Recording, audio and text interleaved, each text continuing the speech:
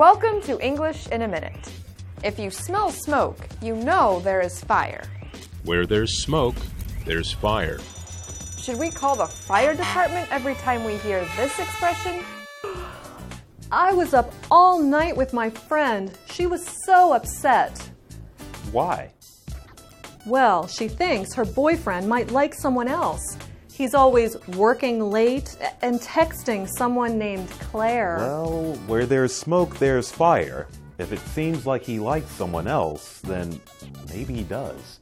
Where there's smoke, there's fire means if there are signs of a problem, then perhaps there is a problem. The expression is always about something bad and often in connection with rumors.